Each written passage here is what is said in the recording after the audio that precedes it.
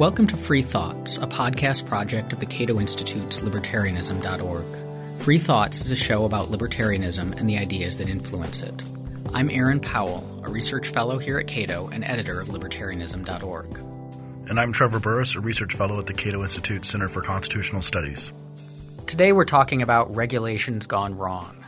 Joining us is Peter Van Dorn, senior fellow at the Cato Institute and editor of Regulation Magazine. Peter, we had you on several episodes ago to talk about some problems with regulation. And one of the issues that emerged was that often regulations are the result of prices in the market not doing what people, regulators, politicians would like them to be doing. One of the examples I'll talk about today involve, in many regulated markets, what the regulation is designed to do is suppress price reality. And for whatever reasons, cultural or political, many prices upset people. And I'll start out with old-fashioned telephones, which are rapidly disappearing. But believe it or not, a lot of our internet and so-called net neutrality and other pricing issues regarding the internet actually all start with telephone regulation from the 30s, believe it or not. And that came in from the very beginning of telephones. They were already regulated pretty quickly, right? Well, the 1934 Telecommunications Act was so a long time ago. But the whole pricing issues about local versus long distance go back to a very famous Supreme Court decision, which I'll describe, which actually started the mischief rolling. And these are often people, they think the price would be too high, or they don't understand what the prices are supposed to be doing and how they would create a system that maybe they don't like if you'd let them run naturally. So they start getting in there and meddling, and perverse things often happen. Correct. So tell us a little bit about the telecom. Okay. In the old copper-based landline system, there was a dedicated piece of wire from everyone's home to what's called an exchange. And it served one purpose and one purpose only, which is to connect your house to the exchange. So it was all fixed costs and no marginal cost. Every landline phone, every house had such a thing. In urban areas, they were a mile or 2 miles long, and in rural areas there's one exchange in northern New York where I grew up where the average loop length, the loop is the name used by telecom people to describe the copper wire going from a house to an exchange. The average loop length in this place in the Adirondacks was 27 miles long, right? So that's expensive. It's a lot of wire, yeah. Yeah. And somebody has to pay for that. And way back when, long distance was expensive because you had vacuum, so you had coaxial cable going from major cities to other major cities. And every 30 miles, there had to be vacuum tube-based amplifiers, right? And so access was expensive and long distance was expensive. So the question arose, how should you price telephone service? So the fundamental fact that I just talked about was that access is generally more expensive than use. But ever since telephones were invented, that fact was contestable and suppressed. Because it seems like you would, bake the cost of the wire into the cost of construction of the house if you only have to build this thing once, right? But of course, then there's this national right. So urban areas get connected and then rural areas don't. And it's seen as unfair and they vote. And the Senate overrepresents rural areas, right? That's a good point. Yeah. So regulated prices in telecom from the 30s onward were the opposite of the truth, which is that access was cheap. I grew up thinking local calls were free and long distance was something where mom watched the clock and everything was very expensive. In fact, from the 30s onward, long distance was taxed to cross-subsidize local service. Initially, this didn't have much economic mischief because long distance was only 3% of calls, and most people didn't make them, and so it was a small tax on something, and it kind of worked out. But it turns out in 1931 in Smith v. Illinois Bell, the Supreme Court actually added to this perversity by mandating the cross-subsidy. There are two fields I study. One is natural gas regulation and the other is telecom regulation, where the thing that really made economic haywire were Supreme Court decisions. Okay. And so I personally think that lawyers learning some economics and having more economic analysis in the legal community hopefully helps and will help court decisions in the future when it comes to regulation. Because this 1931 Smith v. Illinois Bell basically mandated that long distance be taxed and used to cross-subsidize so that local calls could be free. Or seem free cheap. to the people. Why is this a problem? I mean, it's all getting paid for. It's just the money's coming out of different buckets, I guess. Correct. And that's often a regulator's perspective, but the word economists always try to teach people is arbitrage, which is as long as there's no technological change and one cannot bypass the system and bypass the tax, then that's okay. I mean, from an economics point of view, because non-bypassable taxes are efficient taxes. They're like head taxes. So you can't get around them. You can't get around them. That doesn't distort behavior. As economists define efficiency, thus it's just, as you said, it's just a way to collect revenue.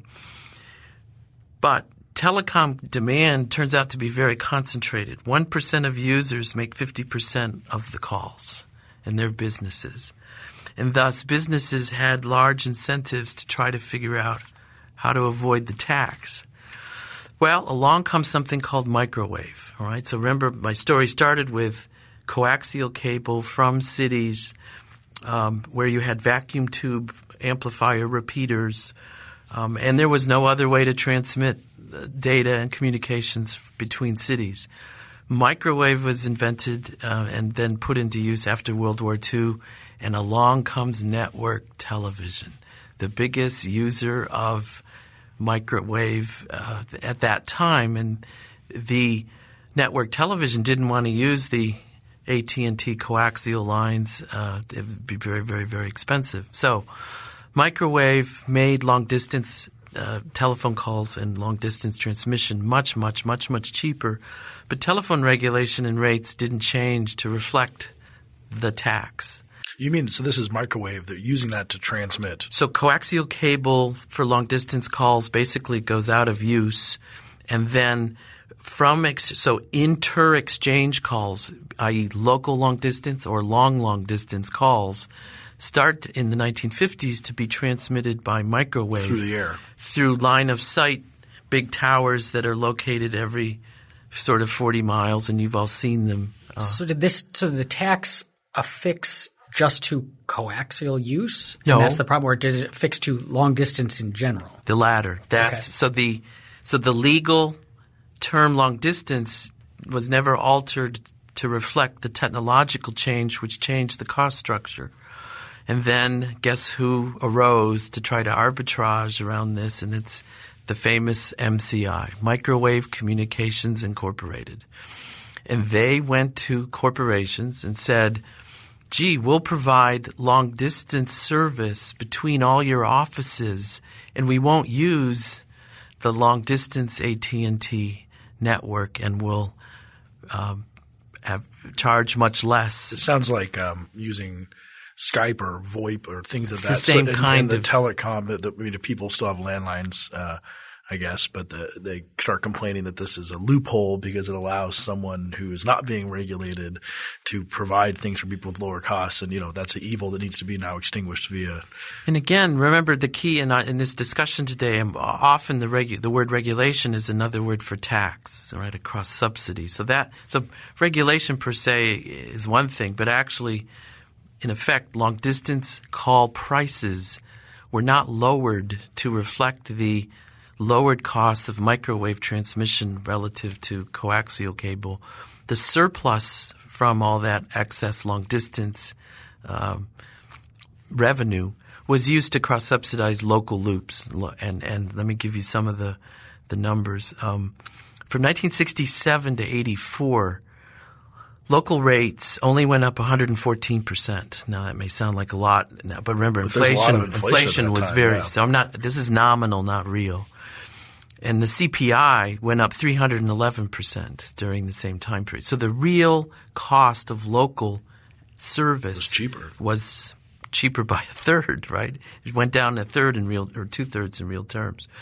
And so businesses, in effect, got sick of being taxed for all this, and they formed their own private microwave networks that went to a series of Supreme Court decisions. AT&T said, you got to shut this down.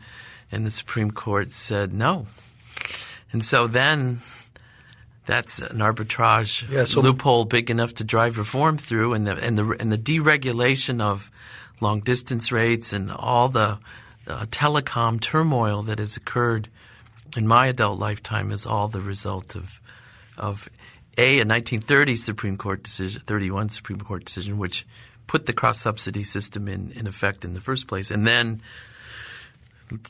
50 years later, Supreme Court decisions basically unravel the whole thing. And now we don't have that stuff that when we were growing up, the long distance rates they were commercials. Well, as when I was young, every 2 minutes about how. I mean, we've definitely changed how we call. I mean, it used to be 10, 3, 2, 1. Yeah, exactly. When I was younger, right, long distance was 17, 20 cents a minute, and then. Basically, from 80 through the mid-90s, we went down to, they're now 3 cents. And is there any real difference in cost now with cell phones? Do you know in terms of does it cost more to actually make a long-distance call at the point of service, or is it? Well, again, what's interesting is the last vestige of the old system is still, for those who have landlines in their house, there's still a dedicated copper wire going from that house to the exchange, i.e. the place where all the wires come together, and then communications between exchanges is now fiber optic if it's in urban areas, local, or then microwave if it's long distance. And even there may be some fiber optic communication even between long distance and exchanges, but I haven't read much about that. So we learned this. The lesson we learned here is you create a cross subsidization because you think that certain local calls should be free or cheaper than the political winds will allow. So you cross subsidize them, but you have a small group of people who are taking up that cross subsidization, which means they have a lot of incentive to work around the cross subsidization. And then you create a different organization that even in this weird way, you could make the innovation occurs because of the regulation to get around the regulation. Possibly was incentivized to create microwave transmission. When a small group of people pay a large tax, they have it sharpens the mind. And no, I don't think microwave actually came out of research in World War II, and it wasn't people trying to avoid the tax. But once it was invented, then people said, "What could we do with this?" And the rest, as we say, is history. And you also had something about banking. Was it the next one we were going to do? Banking. Okay, so demand deposit banking is kind of like it's a miracle, or impossible, depending on your point of view. At its heart, what banking does is what's called duration mismatch. You have something called demand deposits, i.e. passbook savings, or demand deposits in checking accounts. You mean that's just a term for saying you can get your money back on demand? In effect, the contract between the funder and the institution says you can get your money back at any time. Well, what does the bank do with that money? Well, it loans it out. Can the bank get the loan back at any time? Well, no. So the miracle is that this ever works. Most of the time it does work, but when it doesn't work, it really doesn't work. And those are called bank runs. Mm-hmm. And so that's when everyone tries to get their money out at the same time. Right. And it's just not there. And it's not there. So the history of U.S. banking policy is all about trying to deal with this fundamental difficulty. And then on top of that, we've created different kinds of banks for different kinds of loans, right? We used to have something called savings and loans. We thought housing was special. We create these banks whose were by design took in demand deposits, and then they couldn't loan to businesses, or they were restricted to making mortgages within 50 miles and only 50 miles of their locations. I see where this is going. So why did concentrated risk? But why did we create? Was it that other banks weren't giving enough mortgages out, or the political perception was we need to create something to funnel monies into housing? And why would I, as a regular person, put my money into a savings and loan that's then going to put it out in mortgages, as opposed to using the same banks I had always been using? One thing is that savings and loans could offer higher interest rates slightly. In fact, I'll go on. They actually were deregulated. They didn't have interest rate controls, whereas commercial banks did. And you can, again, we're going to go through an arbitrage story here that all breaks down. So you have these SNLs with 50 miles radius. They were restricted to having a portfolio of assets that was within 50 miles of location. In addition, because of all the restrictions on banks in general, we didn't have interstate banking. You weren't allowed to – some state laws said you couldn't locate across county lines. So, again, think of these as really non-geographically diversified real estate portfolios. And one tornado would really make that a problem, or hurricane or earthquake. Well, worse, those happened, but what happened more often was regional economic shocks of the negative sort, i.e. sector and region-specific recessions. And we're gonna get there by the end. In return for these restrictions, savings and loans were treated specially by the corporate income tax. They got lower rates than commercial banks, et cetera, et cetera, et cetera. So the net When effect, did that start? 50s or before? Oh, before. Okay, Yeah. So when I was growing up, all middle-class boys and girls were taught to open up a little account at a savings and loan. That was just the good thing to do, and you funneled money into your community. And I grew up thinking of this as normal. There are banks for, other loans. Then there's special kind of banks for housing loans. So why do we start out with this? Well, we're currently in a big discussion ever since the 2007 Great Recession about Fannie Mae and Ginnie Mae and Freddie Mac. And no one goes back far. I mean, in popular press discussions, people don't realize that these things were created because of the geographical restrictions on savings and loans, right? So S&Ls were where housing was from the 30s on through up through the 70s. And then why do you have Fannie Mae, Ginnie Mae, and Freddie? Where did these come from? And the answer is we've got growth in the West and people still in the East, and the savings is restricted under S&L rules to go to housing within 50 miles of where the savings is. But that means all that New York savings and Jersey savings and D.C. savings can't go to the West. So in effect, the whole securitization game of turning real estate loans into securitized bonds that were backed by Fannie and Ginnie and Freddie, it all comes about because we have that restriction. We have these restrictions. So no other country has Fannie, Freddie, and whatever because they have national banking systems. Without that kind of localized restriction there. Et cetera. So now what's ironic is given what's happened in banking and with deregulation that happened in the 90s and all the restrictions on interstate banking are gone, we don't need Fannie, Freddie, and because we now there are branches of banks all over the place, and a bank can have a national and international distribution of mortgages if it chooses. But, of course, whether or not you need a government entity is usually not determinant of whether or not it will continue to exist. I'm a bit disappointed in the press and much academic discussions of Fannie and Freddie somehow just start with Fannie and Freddie in 1970 and say they forget what the rationale – I mean, there really was a problem, and it was rather than fix the problem, i.e.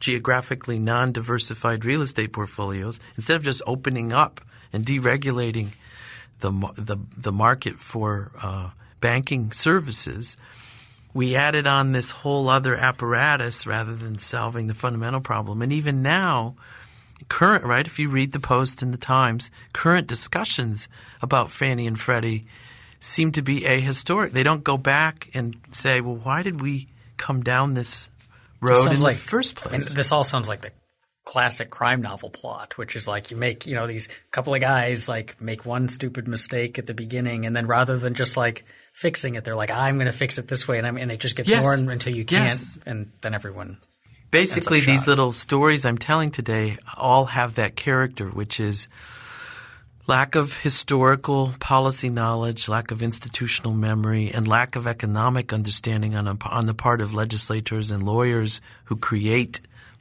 much of this stuff. Just leads to trouble. Yeah, I mean, this is always that we get accused of deregulation. This conversation, they just want to deregulate, or they just want to regulate. This very, very black and white type of political issue for people, the free market. Looking back and say, well, these regulations, especially the old ones, they reformed the world around them, right? That people, this is the reason why the world looks, in many of these regulations, the world looks this way, because 50 years ago, the government put a thumb on the scale, or they slightly changed incentives or prohibited something, and now we're in a different mess. All political discussion seems to take place at a rather abstract team tribalism level. So our side says, I'm for markets, and the other side, I'm not. Don't tend to traffic in that, and I tend to I know a lot about and teach about the details of what markets were like, what struggles were going on, what led to political concern about them. We can then have a discussion of whether there was any normative or factual basis for that fussing, then talk about the intervention. What did the intervention do? And so I deal at that kind of the facts detailed level. Yes. The actual facts and not the primitive level. And so I have come to the conclusion of being mostly against regulation, not because of some overarching ism that I know, which it's rather if you study the details. In most markets, you get very cynical and very upset by the sort of lack of match between the intervention and the problem, and the lack of recognition of how the intervention creates side effects, which in turn can't be undone unless we go back to the beginning. And so one of the side effects of the savings and loans was the savings and loans crisis.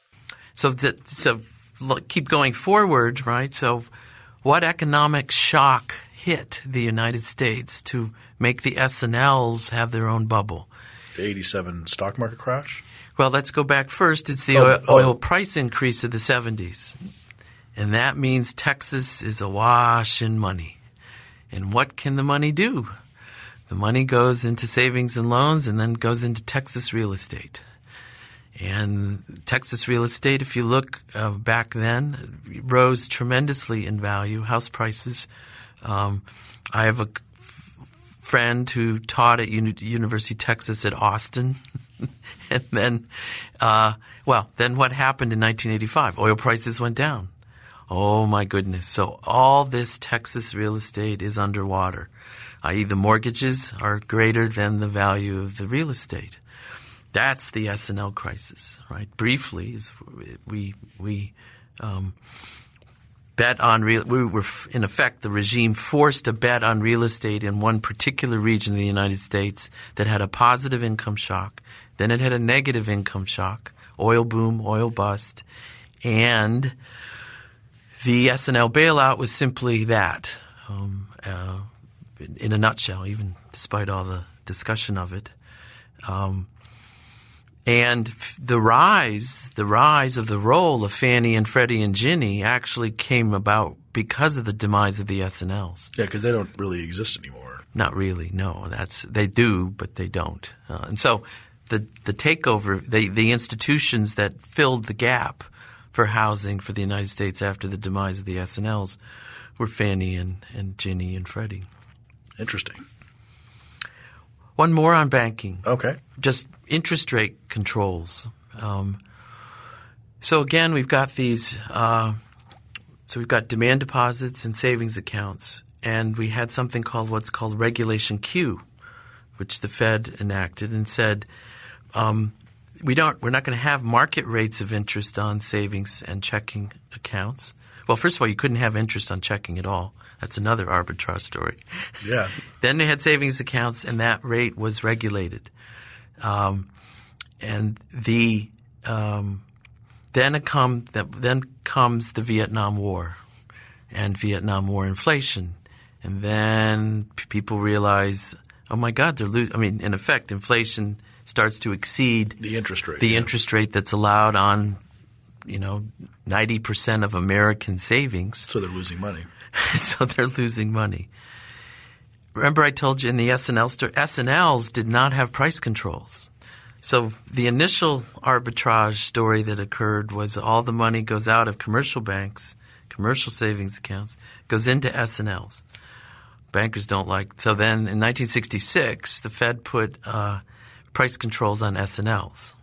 Okay? Just so they couldn't take all the customers away from the regular banks. So they couldn't Rather compete. than just releasing price controls on the banks. Correct. See, we got to patch Double up. down, yeah. Double down. In 1970, the minimum – all right, so then what do people do? Well, they buy T-bills because T-bills are a way to preserve your money and get a market rate of interest because they were sold at auction. 1970, the government raised the minimum T-bill purchase amount from $1,000 to $10,000. So ordinary savers can't tap into that market. So then what happens? Well, money market funds arise. All right. So when I was in graduate school, people took government student loans at 3% and then were investing them in money market funds at 20%. Right? In 1980, inflation was 13%. Wow. Okay. And my graduate student stipend was fixed and nominal terms. So I was just losing money all the time. And I had friends who were loaning money and then putting it into the early money market funds. Seems like a good idea. Well, it was. But again, so you've got price controls allegedly to create banking stability, and then a shock hits called inflation, and then innovation occurs, and the system keeps trying to patch everything together, and S&L crisis, Fannie and Freddie, et cetera, et cetera. And then we believe that the great 2007 recession, again, was the shadow banking system failed, and that was arbitrage around the regulated banking system. What do you mean by the shadow banking system? In 2007, most Americans don't realize that the overwhelming majority of credit being supplied to us, our car loans, our student loans, our home mortgages, weren't actually being held by banks. They were in what were called structured investment vehicles, which sold debt on an overnight basis called overnight repos, overnight repurchase asset agreements. And that was not insured by FDIC or anybody else, and that money did not have to be renewed. So since so much of that money was in effect invested in real estate through all those loans that were securitized, all outside the banking system, that money then ran, and it ran to treasuries. And the September 2008 crash was basically entirely within the shadow banking system. So you didn't see the 30s where consumers lined up to get their checking and savings from banks. What happened is institutional investors, i.e. large corporations, have been sitting on a lot more cash than they used to, and they invested it in these overnight repurchase agreements outside the banking system. And basically, there was more money in that than there was in the regular banking system. And we're now figuring out that all of that existed and nobody really knew about it much, didn't study it. So again, banking regulation is a never-ending history of an attempt to solve the fundamental problem, which is taking short-term deposits and matching them to much longer-term investment opportunities. And basically that doesn't work. But it works most of the time. But when it doesn't work, it really doesn't work. And that's what happens. And so the regulations were meant to fix this problem of it really not working. When it fails when it fails periodically, we patch it up. Right. And the only way to make it work actually is to have banks be all equity and no debt. So yeah, the way I'm thinking about this is if you are not going to have all the money on hand all the time, as you said, so anyone who can get their deposit back at any time, then there's some risk in what they're investing in, and those risks can be subject to shocks, especially exogenous shocks, whether it's the Dust Bowl or the Great Depression or things that suddenly make that money not be on hand for demand deposits, and then the house of cards. Well, it's not really a house of cards. I mean, the contract says you get your money back, but then if you worry in a game theoretic sense that it might not be there, then your neighbors then everyone worries, and then we all try to get money that isn't really there because it's actually all invested, right? So banking is kind of this miracle where you have to develop somehow something economists call a confidence equilibrium, where we all believe that it's actually good investment, and as long as we all believe that it is, and we don't take our money out, then it all works. But when it doesn't work, boy, it doesn't work. Interesting. And we had – what was the next one? Energy? Was that what we were going to do? Electricity? Electricity. Again, we have a pricing problem. So electricity is priced as an average. Remember, early in our discussion you said, well, if all the money coming in equals all the money going out, doesn't that just sort of work? Sure. Yeah. And it does, except when the marginal costs of some kinds of output are much, much higher than others, and then we average it, then the question is, well, notice that if you pay average, but some of the stuff you consume really costs a lot more than that, but you don't know it, it's not priced that way, then there's this secular tendency for that kind of demand to rise relative to the cost of production. This is sort of a Jevons paradox. Is that in the sense that you don't know. So you're paying a kilowatt hour average, but sometimes you have 8 or 10 cents. But on a summer's day at noon, it really costs 50 cents. And you don't see that in your bill. And nobody sees that. So everyone is overusing energy so it's not pricing, no congestion pricing, no variance on that. So this stylized fact that electricity demand in the United States rises blah % per year, it's not natural. I mean, the reason that is it is a true fact up until the Great Recession. But the reason that occurs is because the highest cost stuff isn't priced that way. So, of course, demand rises because if it's 8 cents a kilowatt hour and you turn on your air conditioner in the summer afternoon, it's still 8 cents to you. It's costing the power company 20, 25, 30, 35 cents. Is this really just that you're not seeing it because you are paying eventually for all the electricity that you use? As Aaron said, right, that the revenue from consumers equals the total costs and more of I mean, utilities.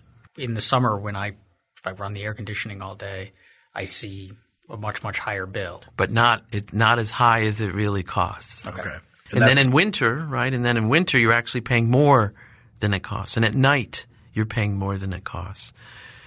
So economists have called for real-time pricing, and so that maybe you would chill a bunch of water all night from midnight to 6 a.m., store it in a big tank underground, and then that chilled water would actually supply your air conditioning in the daytime, not actually using any electricity. Right? If we had real-time pricing, we'd have efficiencies created like that. Yeah, entirely different way of heating and cooling our houses, just as a endogenous response to pricing. So how does that regulations come into that? Yeah. Well, So we set up this average price system. Was the average price system was that market or the companies determined that, or was the average price system from regulation? From regulation. Okay. Yeah. I mean, plus peak demand, as we now talk about it, is really a recent phenomena, mainly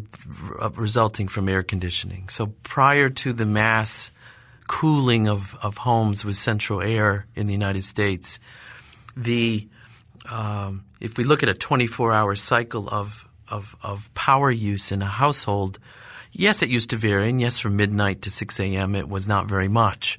But the sort of daytime peak that we now talk about is a post-1980 So would phenomenon. it have not come in the – this is not the system that would have been adopted in the absence of the regulation? Because I'm thinking of other things that we pay for today that do have this kind of averaging. So streaming music would be an example where, you know, the company that I stream these songs from is paying some number of cents per song, but I'm paying – so if I listen to a ton, they have to pay a ton, and if I listen to almost nothing, they have to pay almost nothing. But I pay a flat, so average $8 a month or whatever – you know, but there's no regulation causing that. It just is the most efficient system for them. Probably. Again, the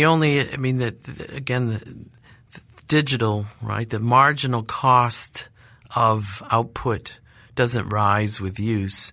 Now there are. Well, they have to pay to the artists, so they're paying out a but royalty. It's flat. Yeah, I mean, it's the only analogous issue in internet discussions is this whole business of video, right? The Netflix type of stuff, right? There's this video really makes demands on the internet system, and it's about 30%. I've heard, or maybe more. It's the majority of traffic or of bandwidth at certain times. Yeah, well, it's 30% of primetime internet use is now not just video. It's just, the claim is that it's Netflix. Just Netflix. So if you add up there's other video other than Netflix that would even add to that. And so it's analogous that we've got used to flat rate internet pricing, and now we're in a big discussion of whether, in effect, heavy demanders that create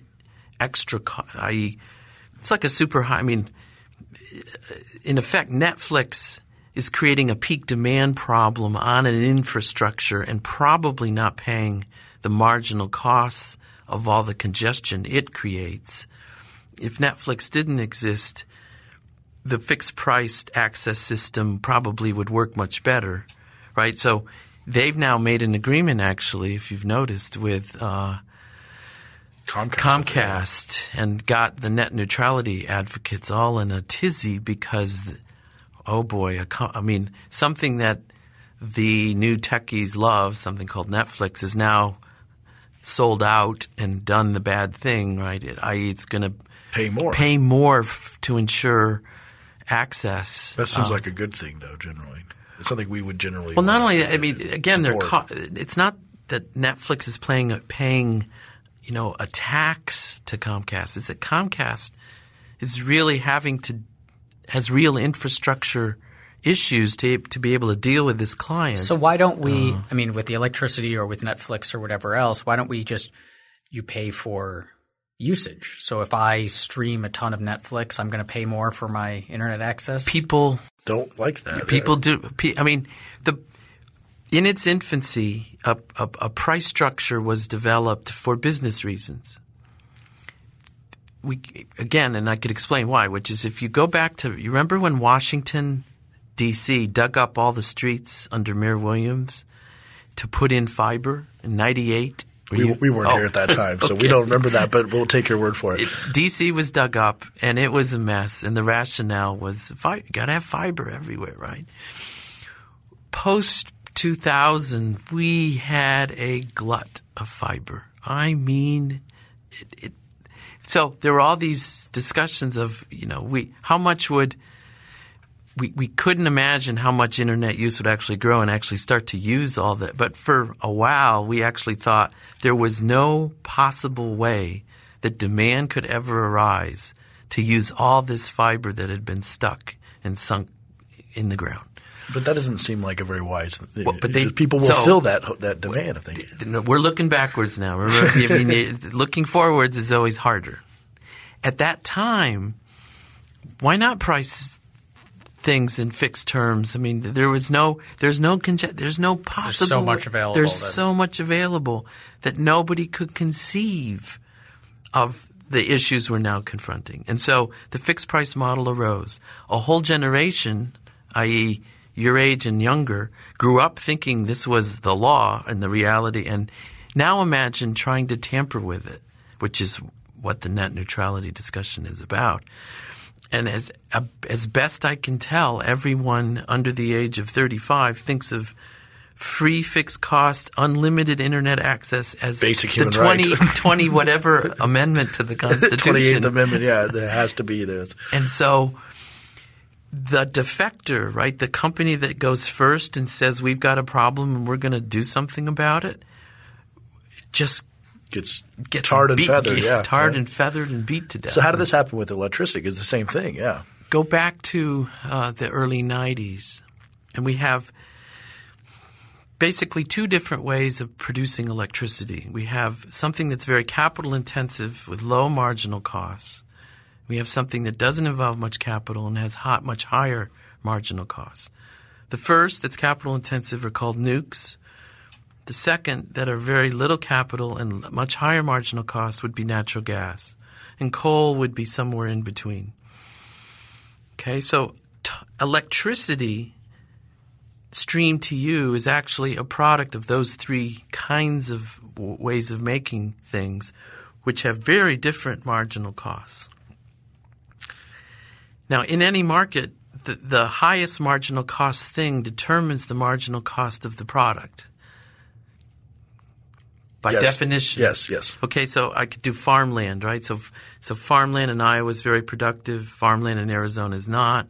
We need some farmland that's dry and whatever just to meet market demand. That means their rents or excess profits. So that very high cost land sets the market price for the product. Farmers with much better land get rents. They get economic rents, what economists call excess profits. Those in turn are capitalized into the value of the land in Iowa. Okay, go to electricity. Same kind of thing one can imagine, which is when you have peak demand and you need natural gas-fired power, that sets the market price for electricity. But that means there's excess profits to nukes. The nukes and coal. Well, that doesn't sit very – so that's where regulation comes in, was to say we're going to suppress excess profits to the inframarginal producers. We're going to do it through rate regulation, blah, blah, blah, blah, blah. So that leads to tariffs, and tariffs is cost recovery. You're going to amortize that plan over 40 years, and we're going to get 1/40th of the capital in a nuke plant. Then you get a glut of electricity in the mid to late 90s, because natural gas prices go down, and suddenly you can produce. So suddenly that higher marginal cost electricity is way less. Well, businesses in the Northeast are stuck with the tariffs that pay for the nukes, and they don't like it. And those tariffs are put on to electricity bills that you're saying? Or? By tariff, I just mean rate regulated, right? Okay. That is, you have to pay this much, and this recovers the costs of all these plants over their economic lifetime, usually 40 years. National electricity deregulation took place in 92 at the wholesale level. So there suddenly can be trading between firms in the grid at the wholesale level, but not to retail customers. Businesses in the Northeast that are stuck paying off the nukes suddenly want access to the cheap natural gas-fired stuff that's elsewhere, and they demand deregulation, right? And that's so actually electricity deregulation, like the telephone deregulation, it's again an arbitrage around a rate-regulated system. And then we get to California. Yeah, and the brownouts. That was. So let me describe briefly what went wrong there. And it was, instead of having wholesale and retail rate deregulation, what California had is wholesale deregulation combined with a retail rate reduction and a freeze. Oops. So you mean they reduced how much you could have to pay for electricity on the retail side? Retail customers got a rate reduction. What California didn't tell them is that they could have actually had lower rates if they were market-based, because there really was an electricity glut in the West at that time. So market rates were lower. By having a frozen retail rate above a market rate, that created a tax which was used to cross-subsidize the wealth losses for the nukes and the coal-fired plants, not many coal in the West, but mostly the nukes that were afraid of losing all their capital if we go to true market, which wouldn't pay them off. Then we have a hydropower shortage because of a drought, and then you need natural gas-fired power in the winter in 2000 and 2001. So the wholesale price rises above the fixed retail price. And now no one is That's paying. where the blackouts came from, was this not true market deregulation, but rather a crazy wholesale system mixed with a disguised tax and a price freeze in a complicated political way.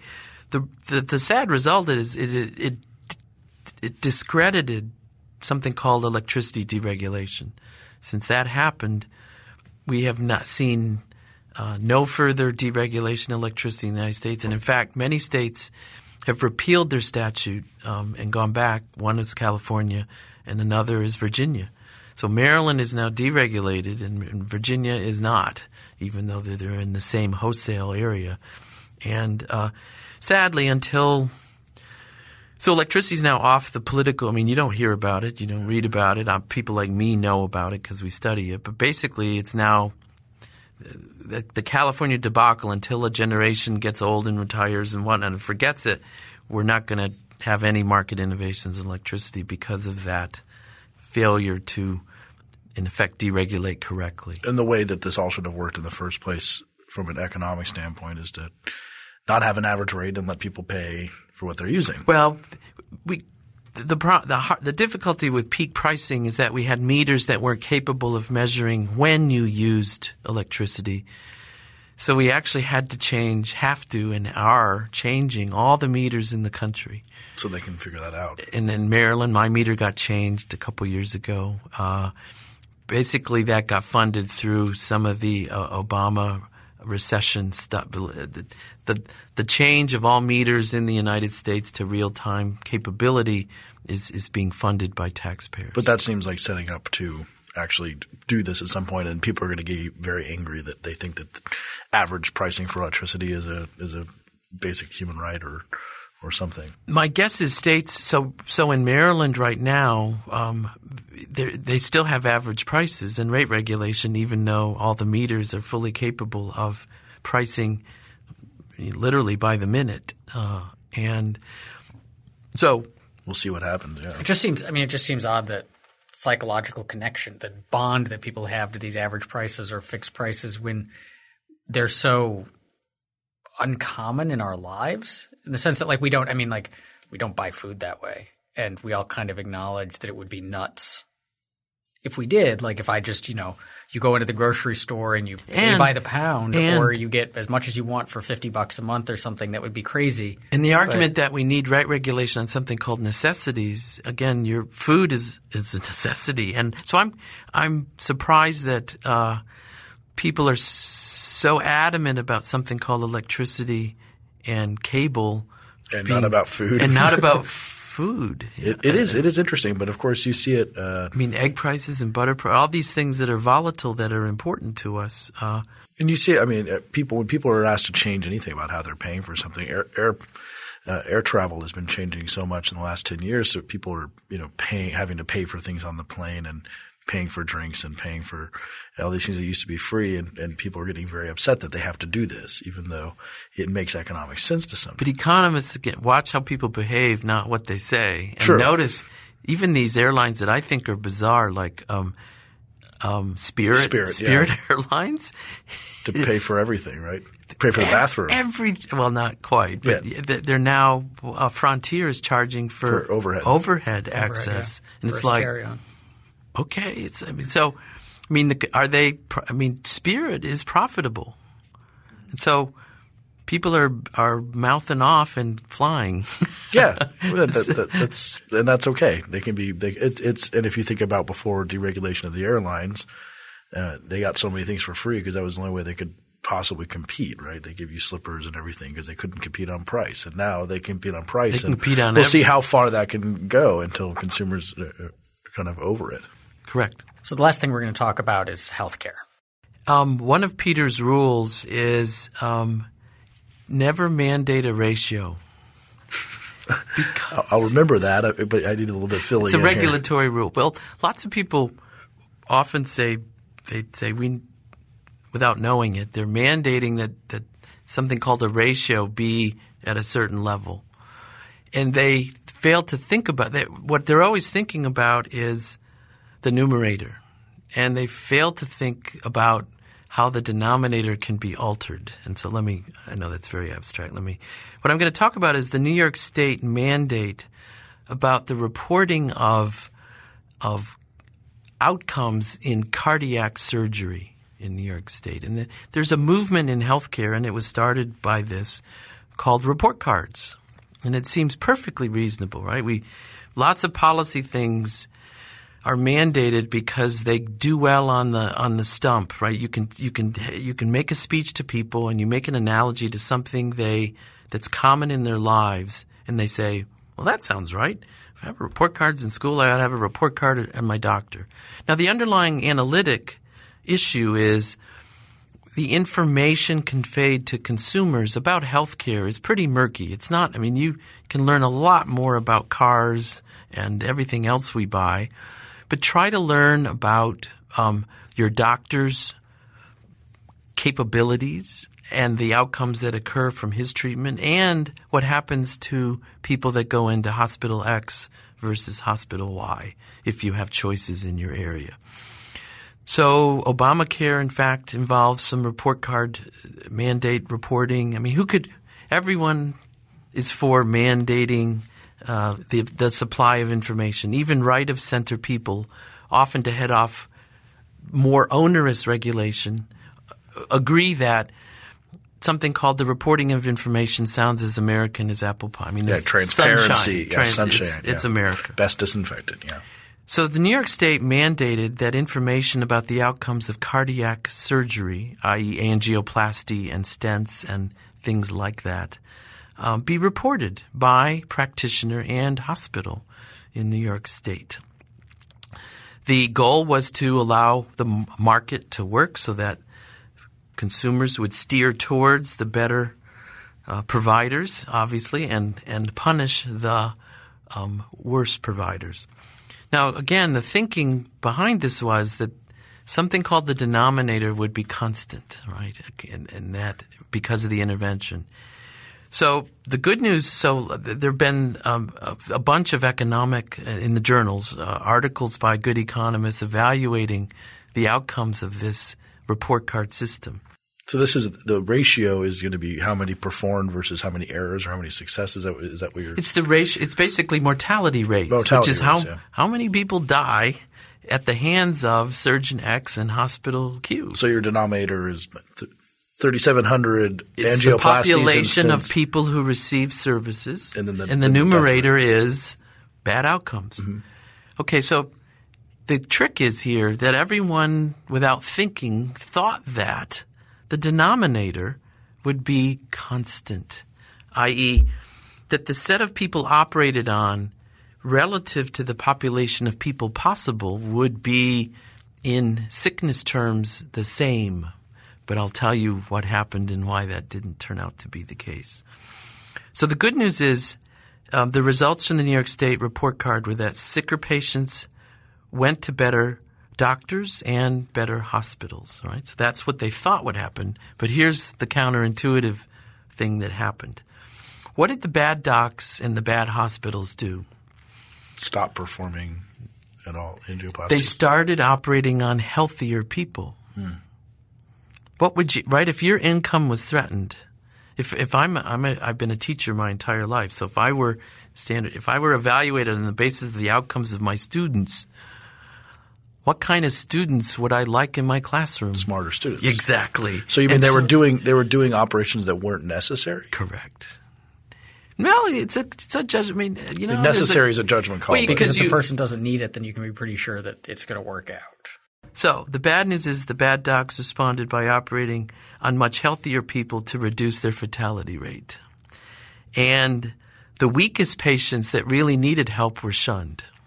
Because you don't want – I mean, look at what – bad score. Yeah. Look what happens with standardized, school testing, which is if you've watched what the states do, everyone tries to game the system by playing with the denominator. I call this Peter's right. Don't ever mandate ratios because you think that they're going to deal with the numerator, but in fact what they're going to do is play with the denominator because the incentives are to do that. Yeah, if you're trying to keep your batting average up, you may want to sit down against Justin Verlander for a day if one of the best pitchers in the game. So it changes your actual plate appearances if your actual goal is just to – So the notion that the denominator is fixed is wrong, i.e. endogenous reaction to the rule makes the denominator change. And again, from a moral point of view, this was designed to help the worst people, but what actually happened is the weakest patients, no one would operate on them because your livelihood is – Well, and so we're in this with Obama, which is the MedCent, right, the urban medical schools that take the – sick people in part because they learn from and train residents and whatnot. So we're into now risk adjustment, which is running regressions to try to make sure that comparing hospitals gets the population of patients to be the same in a statistical sense. So there's now a whole consulting operation funded by us by taxpayers to design figure this out. Methodologies to risk adjust so that Obama payments that go to the best practitioners and best hospitals will in fact not be gamed. Anyway, so it's great for smart people. It leads to jobs and estimating regressions. But so Peter's rule stands, which is don't mandate ratios. They're trouble and full employment for economists. Okay, so aside from Peter's rule, for the regulators who are listening to this now, what's the overall takeaway? What's the lesson that they should learn from all of these stories you've told us? After many years of studying markets, I'm convinced mostly on average they work. There are very few market failures.